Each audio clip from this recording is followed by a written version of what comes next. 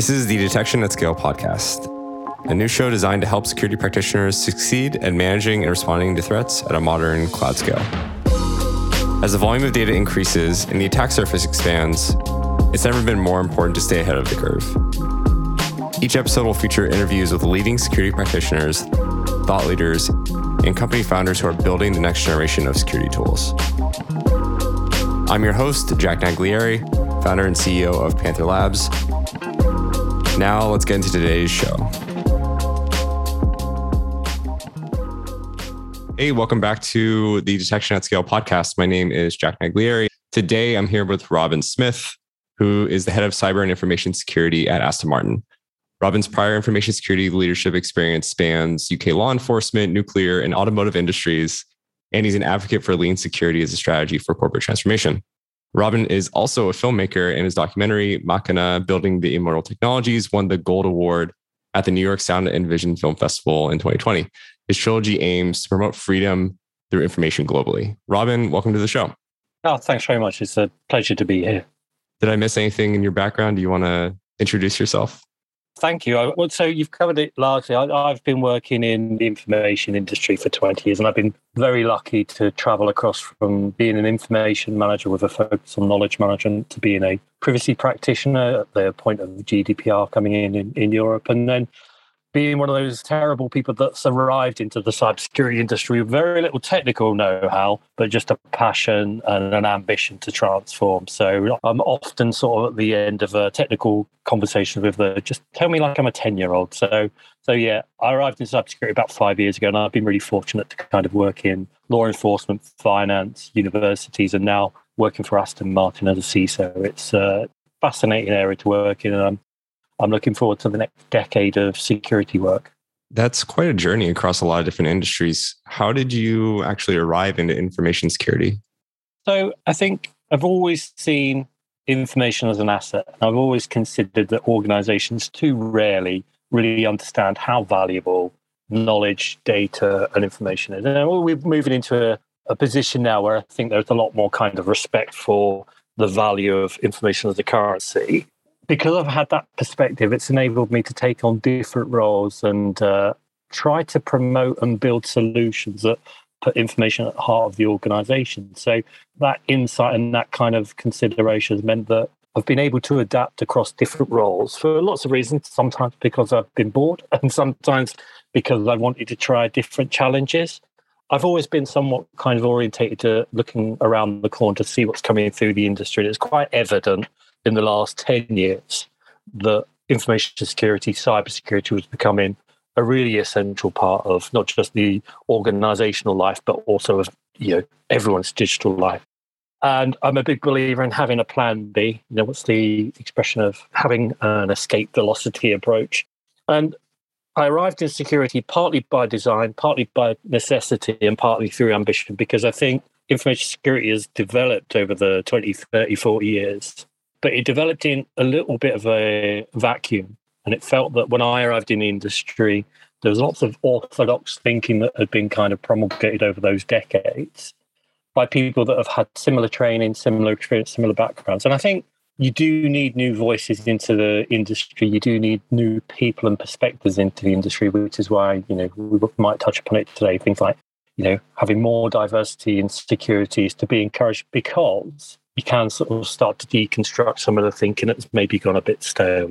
Maybe we don't always need to do security in this ABC way. Maybe bringing in new voices enables, deconstruction and reconstruction of something better. So I see myself as, technically very, very limited. My staff will verify that fact. But I've got a kind of a vaulting ambition that means that I want to see everything in the industry, and I want to challenge it and critique it in the best possible sense and bring fresh thinking to the industry. And I'm hopefully doing that via my work with Aston Martin. Can you give an example of some of this fresh thinking in security? Yeah, you mentioned it in the introduction, which was one of the dimensions I've come across all of the information disciplines is this idea of being lean. And I've made this point to lots of people after writing a book called The Lean Information Management Toolkit about a decade ago, which was, if we consider information as an asset, how do we really quantify and embed that value across the organization? So if we take the average cyber incident, major cyber incidents such as Log4j or SolarWinds, it's funny how these cyber criminals consider December as a key target for making all our Christmases difficult. If we consider the amount of resource that went into incident response for Log4j in the last 4 weeks, one of my attitudes is to try and think leaner around processes and responses to make sure that we're not needlessly wasting resource. So the reflex in the industry is that a large-scale cyber incident might cost up to $1.5 million to remediate. That has been somewhat kind of promulgated by experience, by practitioners, and by people's understanding. But the challenge there is, well, why? $1.5 million to any organisation in the last few years, especially after the sort of impact of COVID, is an awful lot of money. And to simply say that incident response is going to cost this defined number is wrong. And to simply say that we engage with our technology providers at this cost is wrong. I think security practitioners should be really aggressive and robust in challenging any costs, whether they're costs in time, in terms of money, in terms of experience, to actually ask, is this the leanest, most efficient way that we can respond to this incident? So, one of my staff made a comment for Aston Martin's response to Log4j, we could have been more surgical. Now, that is a very really good insight. It's also true. We certainly did sort of spring into action and tried to cover everything immediately. But with a lean mindset, and, I should abide by the words that I've written down, we should be planning out our responses, limiting resources to only that's necessary, and making sure we account for the time and resource that goes into incidents so we can learn lessons and do it more efficiently next time. I think that's the lean mindset, which is to drive that kind of aggression, that kind of need for cutting resources to only that which matters to make sure we can get the job done.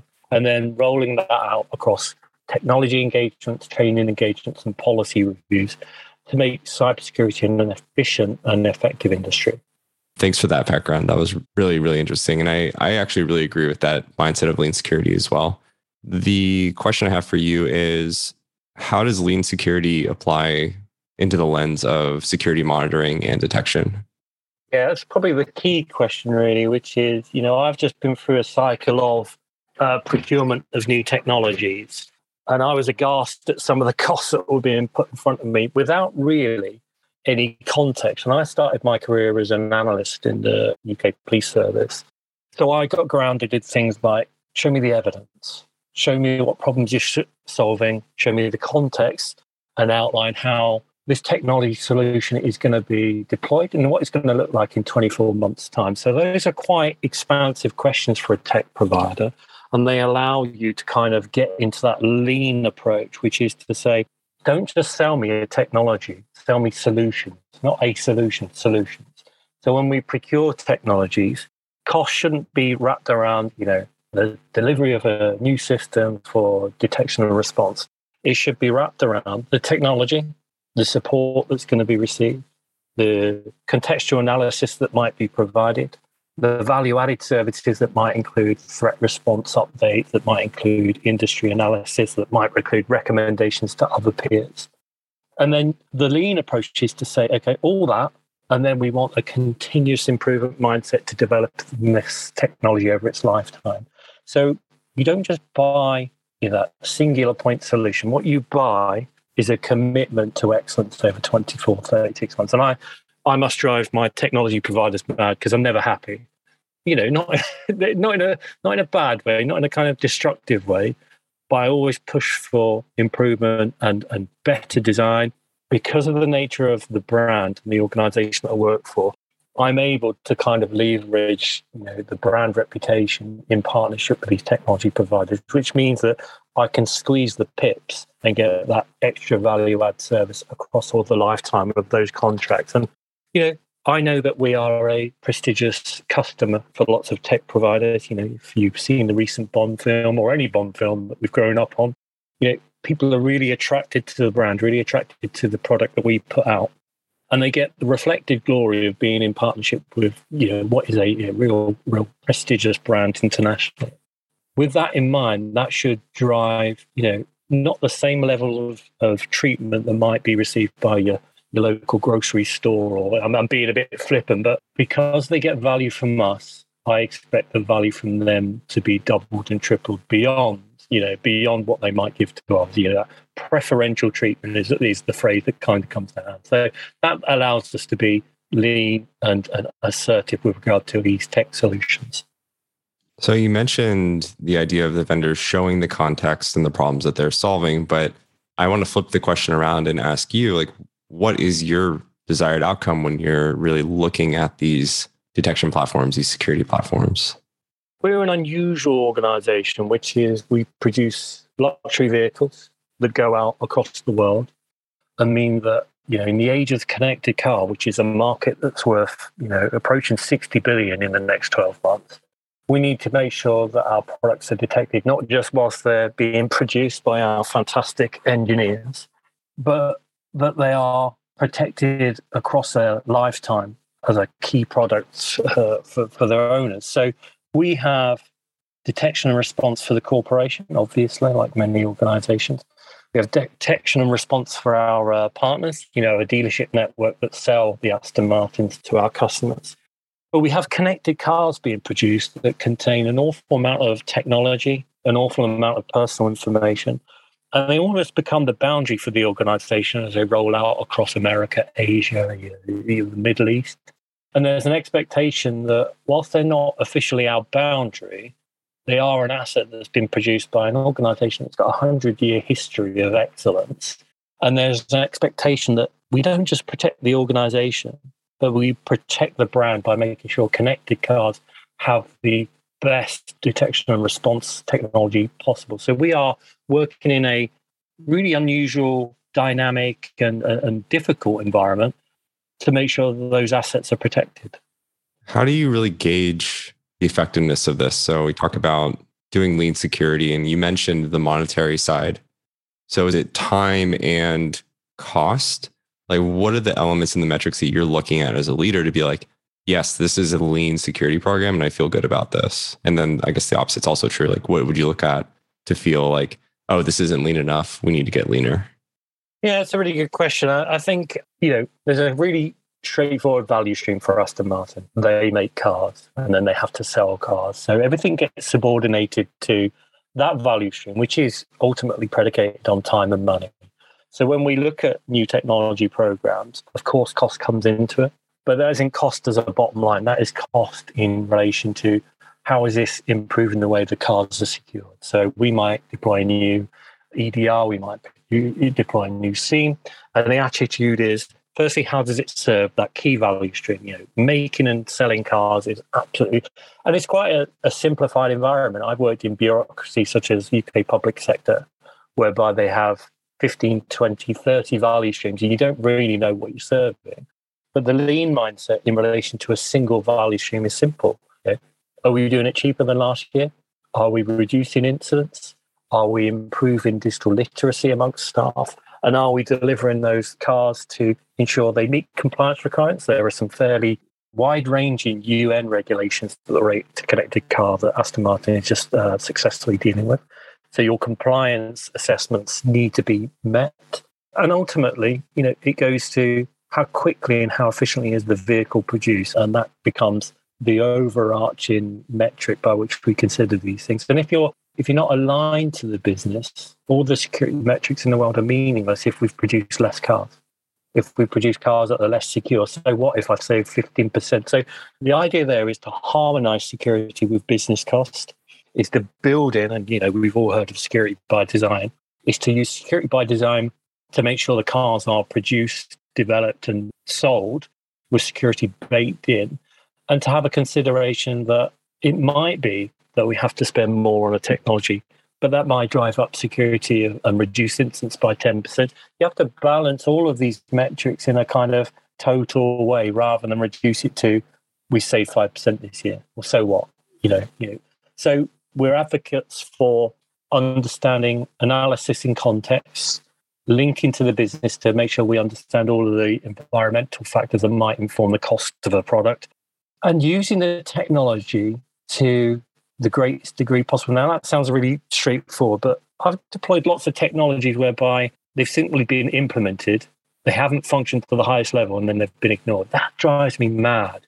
I can't say Aston Martin did this, thankfully, but other organizations that I've worked in will simply procure technology because of their novelty, deploy them, and then not seek to really maximize the value in terms of production, in terms of delivery as possible, and simply go out and try and replace it with another technology. That, to me, is the antithesis of the lean mindset, which is every penny I spend, and my staff go mad at this, every penny we spent needs to be seen to be doubled in terms of the value it delivers for the organization. I like the practicality element there, right? I mean, like you said, you don't want to just procure something because it's novel and new, and maybe it's on Web3 and, whatever it may be. It's using AI and ML, I like the approach of practicality, being very lean and things like that. That's where not having techies in the industry is useful, which is I might be seduced by a new ML inspired, detection and response capability, but that might not align to the business. So being technically somewhat limited, I'm very good at strategic management and risk reviews. By being able to see the whole, by having a total view of design and delivery, that's much more helpful in terms of deployment other than verifying that the technology works. Well, of course the technology works. We know that. It's in the market. By taking a total view and an eye into the business, that's where I can bring value for the organizations I've worked with. So, Robin, do you think that the security products in the market today support this idea of building a lean security model? I'm not sure they do. And it's for obvious reasons, really, which is these individual security tools and products that you buy. They spend a lot of R&D time on getting them to market. So the lean mindset would try and encourage integration and interoperability across products. But whilst, you have your API security and API integration that makes it possible, in reality, I'm not seeing the kind of orchestration that I might have hoped for by 2022. You're seeing a lot of kind of, we can't possibly collaborate with them, or a lot of kind of feedback from providers, which is that's not how the technology works. And I think that is a reductive mindset, that it goes against the spirit of lean, because lean really is a mindset about reducing waste, focusing on value, and moving towards, an idea of perfecting processes. But in reality, we don't see technology providers so obsessed with the processes themselves. I see a lot of reflection on how the technology works. And that creates waste, which is against everything you would kind of want to aspire to as a lean practitioner. The waste of unnecessary design steps, delays in response to updates to the system. These are all things that we all encounter on a day-to-day basis. And it creates a waste in terms of time. It creates a waste in terms of resource. And it creates kind of a stratified approach to your security program, which is my XDR does this, my AV does this, and they don't integrate well. So I'm hopeful that we can maybe get there over the next decade. We need more orchestration. We need more feedback to providers that, it isn't just about those single solutions. It has to be part of a orchestrated state to protect the organization. And it has to be focused relentlessly on reducing waste. This idea of reducing waste and focusing on value, it relates a lot to detection too, because if you think about a bad detection program, you have an inordinate amount of alerts that are low value, right? And it's directly going against the lean security model that you're talking about. Have you seen examples of building effective detection models that are lean? And do you think that this idea of like less alerts, more refinement, more automation, like really plays into that? Yeah, and I'm hopeful for automation, reducing all of those kind of human errors that contribute to waste. Let's not pretend it's just a supply side problem. I've had lots of very, very good analysts, and I've had some mediocre analysts, thankfully not ones I work with currently, who haven't been able to leverage the technology. But if we talk about lean in terms of technology, we want the flow through the system.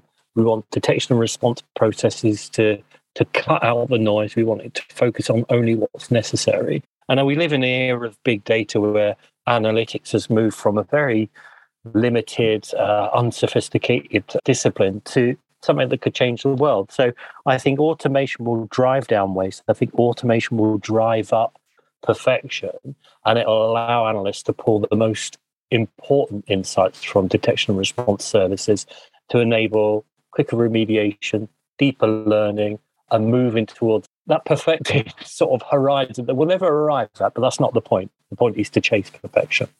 Right. So how do we keep programs lean over time? I think it's about giving providers lots and lots of feedback with regard to what's working, what's not working, and what could be done better. And I think if we sort of invert the classic approach, which is this is the technology and this is what it does, to here is the problem and the technology needs to serve it. So that sounds obvious. It sounds like a statement of common sense. But as I say in the UK, common sense isn't so common. We have to engage with suppliers, technology providers, at maybe at an earlier stage to say, it's not about pointing the technology in this sort of fashion.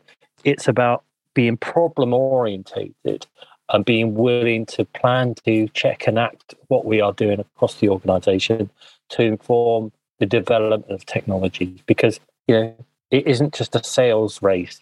Simply buying technology is the least concern of a CISO or of a security practitioner. The technology needs to be designed around problems. It needs to solve the problems. And if there's evidence that the technologies on detection and response aren't detecting and responding, that needs to be addressed. And I'm a big believer in having positive and constructive relations with suppliers. That doesn't mean we don't bully them when the technology doesn't do what I need it to do. Totally agree with that. So to wrap up the conversation today, for those listening in, could you give some advice on how to succeed at effective detection at scale in the future by giving 3 pieces of actionable advice? Well, I think I'm not the most technical CISO. I'm actually someone that's come from a background in privacy and risk management. But I think some of the tenets of my career are applicable to everyone. So I don't know if you're aware of Jocko Willink, who is a popular guest on lots of these development podcasts. But Jocko Willink has got this idea of owning your work in extremis.